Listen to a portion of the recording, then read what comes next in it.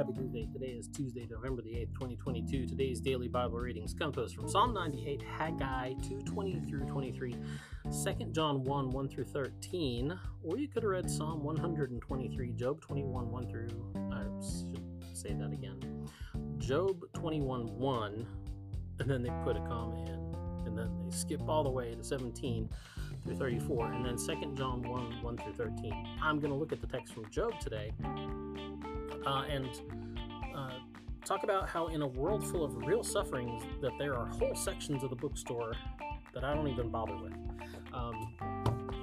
I got a problem.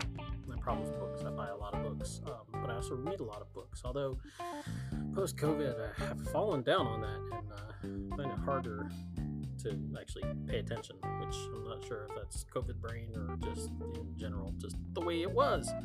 But anyway, there are whole sections of the bookstore I don't even bother with when I do go to the bookstore. And sadly, I must admit that it's the Christian living section, or just like the Christian book section, because they're usually just kind of lumped in, like, you know, Christian living, devotional kind of stuff.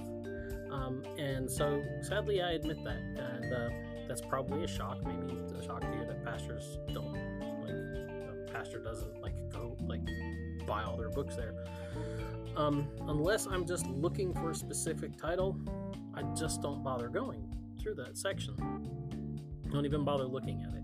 Why? Well, it's mainly because in my experience, most of the titles there in that section seem to be of a certain kind, and I'm not going to be very kind as I explain what I think about them. They tend to be just meaningless, rebranded, self-help, pop psychology dribble. There, I said it.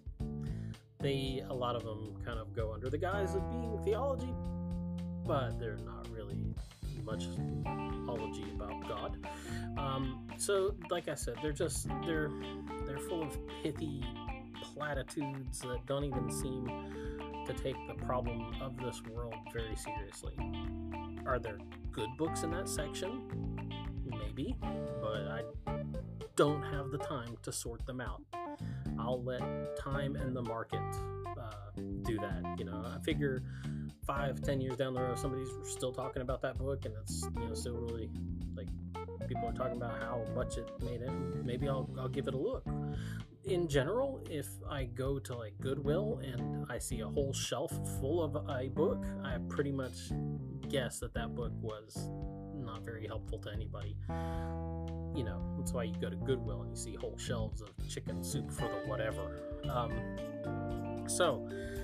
You know, I'll let time in the market sort that out. And here's the why. We have a book called the Bible. Shocking. I mean, that's what you're here for, right? The Bible takes suffering seriously, and so should we, right? It takes this human condition seriously. It takes everything that we're going through seriously, and that's because there are a lot of real problems, and there's a lot of real suffering in the world, and people are looking for real help. You know, so moving forward in this future to come, the church can't afford to be like Job's friends here, right? That who pretend to comfort him with, as Job calls it, empty nothings, right? So much of what we put out, under the guise of being like the voice of the church, is empty nothings.